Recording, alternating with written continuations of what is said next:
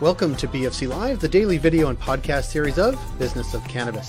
BFC Live highlights the companies, brands, people, and trends driving the global cannabis sector. Learn more at businessofcannabis.ca.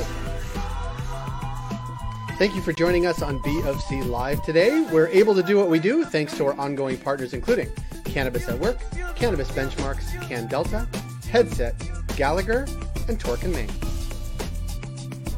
On today's special BFC Live on this 420, we connect with Mimi Lam of Superette, a well-known retailer in Ontario and one of the really important leaders in the Canadian landscape.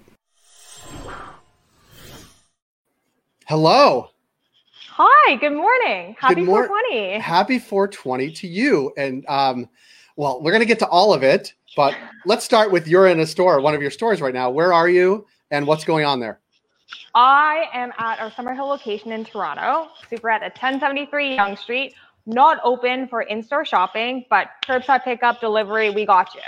Well, if you got me, I'm going to place an order as soon as we get off. Perfect. So you'll see that.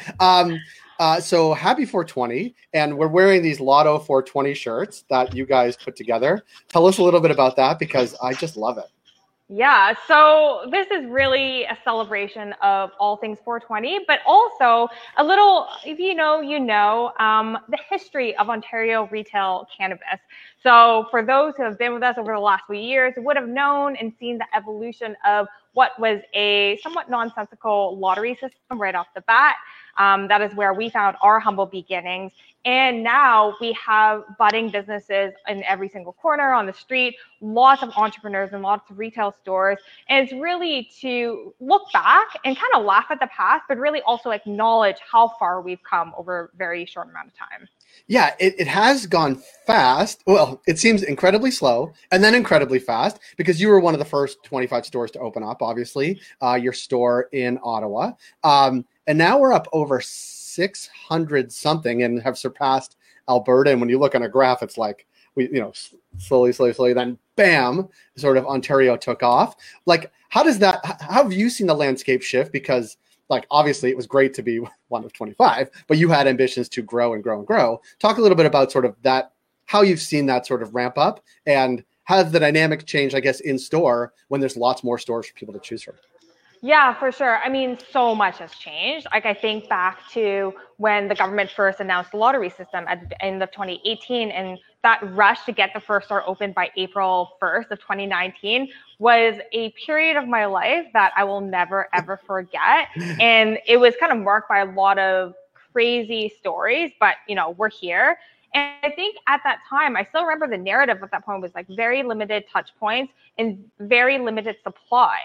But over the course of a few years, we've seen all these access points open up to customers, which is great.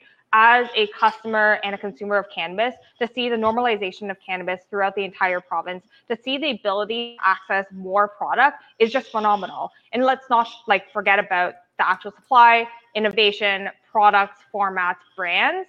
It's all in the right and moving in the right direction. Are we there yet? And dream state world of cannabis in Ontario? No. But we've come a really, really long way and something I'm really grateful for.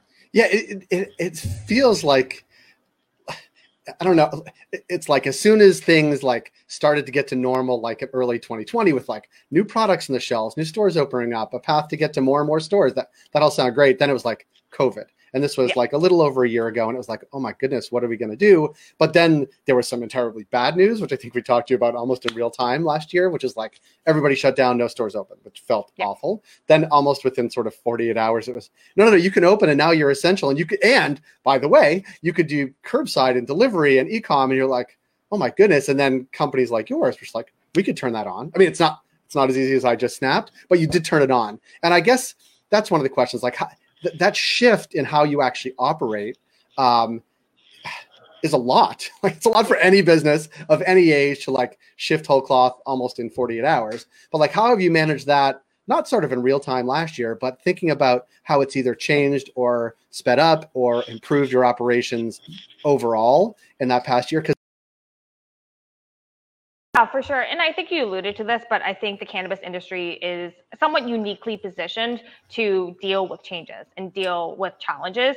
I'm not going to say that the entire last 12 months was entirely predictable and we could plan for every single change there. And I think it's important to be in that entrepreneurship mindset all the time. And so for Superette as a team, there's a high level of flexibility and understanding that allows to tackle these changes and these challenges in these potentially challenging situations together. And so, for example, our stores, just to what you said, we are open and then we weren't allowed to open. And then very quickly we were allowed delivery, which is something that was not contemplated before. And so it's, for the people who might be reading the headlines and hearing cannabis stores can now do delivery, it's not as simple as that. It's, the service providers, it's the SOPs, it's the training, it's making sure we can do that in our way and in a way that is safe.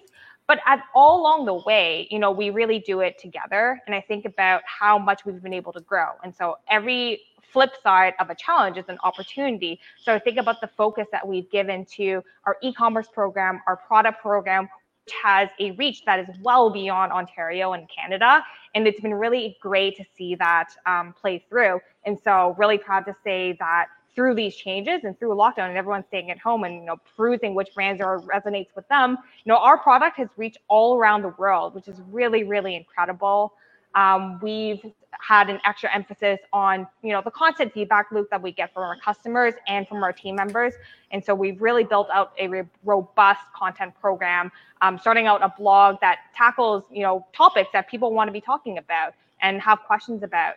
And I can keep going on and on. But it's amazing. And I guess the question is, and this is, thinking about the year, like there has been, and I am not searching for silver linings. I think I'd rather not have the silver linings. But one of them is, you've really been able to, and you guys were always, put a lot of emphasis on the design of the store, what's happening in store. That was a major, and still is a major sort of differentiator. But the fact that you were allowed to add, or really encouraged to add out of necessity, this, like, how do we actually attract people from a geography that is actually way beyond what we could even service, but even what you can service, like it does, my sense is, and I've seen some analytics that others have shared, that Superette punches way above its sort of, free store component, right? Like in terms of sort of web traffic and attracting things. And like, did you need to bring on, I guess, other talent to sort of think about how to like draw those people and use that as a funnel, or was it just sort of core to what you were already doing?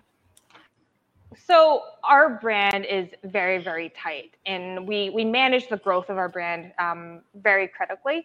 And so over the course of the last 12 months, we've really had to look back and like what it means for our brand to show up if you can't be in a physical space. How does that translate across all social media platforms, across all channels? I think that really resonates with customers. And I think that's the reason why we do punch above our weight in terms of reach, is because we're uniquely us. And I think that's really, really important because that kind of transcends everything that we do. And so, outside of just purely, what you see on digital, it's really about building the community. And so I think about even how we engage with our community, how we give back, how do we keep spirits high with our neighbors? That's what we've been focusing along the way. Not with the sole focus on like, how do we get that much engagement on a single post, but it's about building that cohesive story so that every touch point with the brand is consistent. Yeah. And can we talk, so that's like, all those things are super important, all the things you said. And so is location. And can we just talk about that for a second? Because certainly you're in the Summerhill location, which is on Yonge Street in Summerhill in Toronto. But I want to talk about the Spadina location, which is the newest store. Yeah. I know that. I guess I'm not even asking the question. But that location, and I've been there. Obviously, lots of other people have been there too. And many, many more have actually seen it. Like, if you had to drop a perfect location for a cannabis store, would that be it? I guess that's my question. So there's no perfect location, right? It's working with the existing infrastructure and really adding to the community in the neighborhoods that we're in. So I wouldn't say there's one perfect location because our brand is so flexible. So the Spadina location is perfect for that area. The Summerhill location is perfect for this area. The Wellington location is perfect for our entry into Ottawa, and we're opening up Glebe very soon, which is perfect for that spot.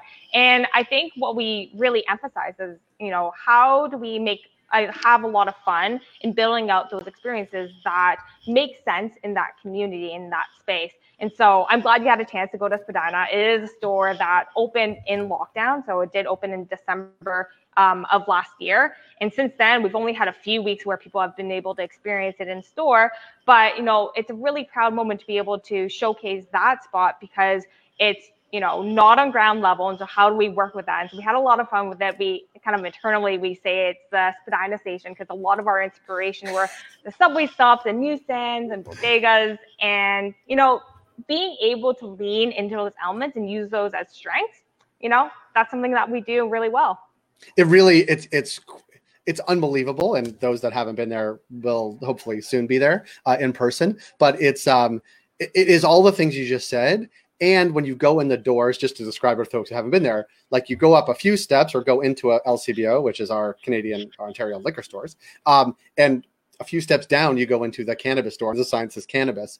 It is, it's so smart. It's so thoughtful. The location's amazing. And I just can't wait for more people to get there. I know you can't either. And actually that's where I love to sort of take it is, let's imagine a time where people get vaccinated, the world starts to open up. It's obviously summer or beyond. Like, what are you most looking forward to, let's say in the next year, between this 420 and the next? Like, what do you think you will see from a Superette component side of things, from a consumer component, from an industry's perspective? Like, what are you looking forward to when we don these shirts again next year, talking about it? What are you looking forward to? Yeah, I think there's so much to look forward to over the next year. I think the last 12 months for a lot of people have felt like Groundhog Day. And for a lot of businesses, it just felt very, very frustrating. And I feel like we're getting to the end of the tunnel, the light at the end of the tunnel. I mean, lockdowns in Ontario, but regardless, we see the entire world really looking at solution-based, initiatives that will allow us to become normal again. And so I think about the future of Superette in the next 12 months. We are working on a few new locations for our retail stores. We're opening up Bellwoods in the summer as well, and a few other spots around Ontario that we can't wait to unveil with you. Non-cannabis and hint, maybe some branded cannabis products as well. I like the sound of all of those things, and not to be selfish, but the Bellwoods location is pretty close to my house. It's certainly walkable, and you drive by it, and it's a great location. And I can't wait for summer to sort of spend a lot more time in Bellwoods, but also be able to sort of experience that shop and experience just outdoor living overall, and sort of back to normal. And I just want to say kudos to you, because this is a challenging business environment, and that was pre-COVID. COVID just sort of layered on all kinds of piled on the shit. But I think it's been great to watch you and the team sort of survive and thrive. And I just think it's you ought to be acknowledged on this 420 for what you and the team are doing, because it is not easy, and you guys are doing it really, really well, making it really look effortless, which I am sure it is not. I mean, I appreciate that, but I really, really have to hand it out to the team. The team that we have at our head office, the team that we have in store, they've been so flexible, so creative, and so understanding that this really wouldn't have been possible. Superette in general and how it shows up in this world wouldn't be possible without all of them. So if any of you are listening, this is a thank you and love from me. And to anyone else who's tuning in, really, if you see one of our team members, say hi, give them a smile. We're here to make your day better. Can I just say one thing about that? And this is very specific. And I don't know this person's name, so it's not, I'm not kissing ass in any way. The person that makes the deliveries on the tray, or the people that make the delivery, like, it's just, and I mentioned it to someone yesterday. I was doing an interview for 420, and they said, well, why does it need to be private delivery? And I said, well, like, the private delivery from the Ontario Cannabis Store is like someone drops something at your door. But private retail, when they do delivery, like, it is an opportunity to extend the brand to someone's door. And that makes a huge difference. It makes me want to, it's a brand differentiator, of course, but also it really changes the experience from like an Amazon delivery to like something special and unique. And the special and unique I think people are really want that right now, and also something you guys are certainly putting the emphasis on, which is amazing. For sure. It's really an opportunity to extend our brand, like you said, to really share our vibe in every single touch point. And so if it means delivery, it means delivery. And I think of every opportunity to how do we surprise and delight our customers. And, you know, back to what we're doing. We're here to make buying cannabis fun. And like, let's put away how serious cannabis and legal industries and regulated industries can be. We're here to bring some positivity, some light, and some fun. So. Well, from you to me to you, have a super day. You know, can you see it? I don't know if you have a super day. Yeah. And if you want to snag one of these Lotto 420 shirts, if you were part of the lottery system over the last few years, you can check it out at www.superetshop.com. You know, it's pretty hilarious, and we have to laugh at ourselves sometimes. The toque is awesome too. I have that toque in black, and it's a family favorite. So I'm not going to tell you how old my kids are that wear it, but it is a family favorite. I mean, it's like -2 outside right now, so I was like, yep, toque day. Oh, Canada. Mimi Lam, thank you so much. Happy 420, and we will see you down the road. Happy 420. Thanks, Jay.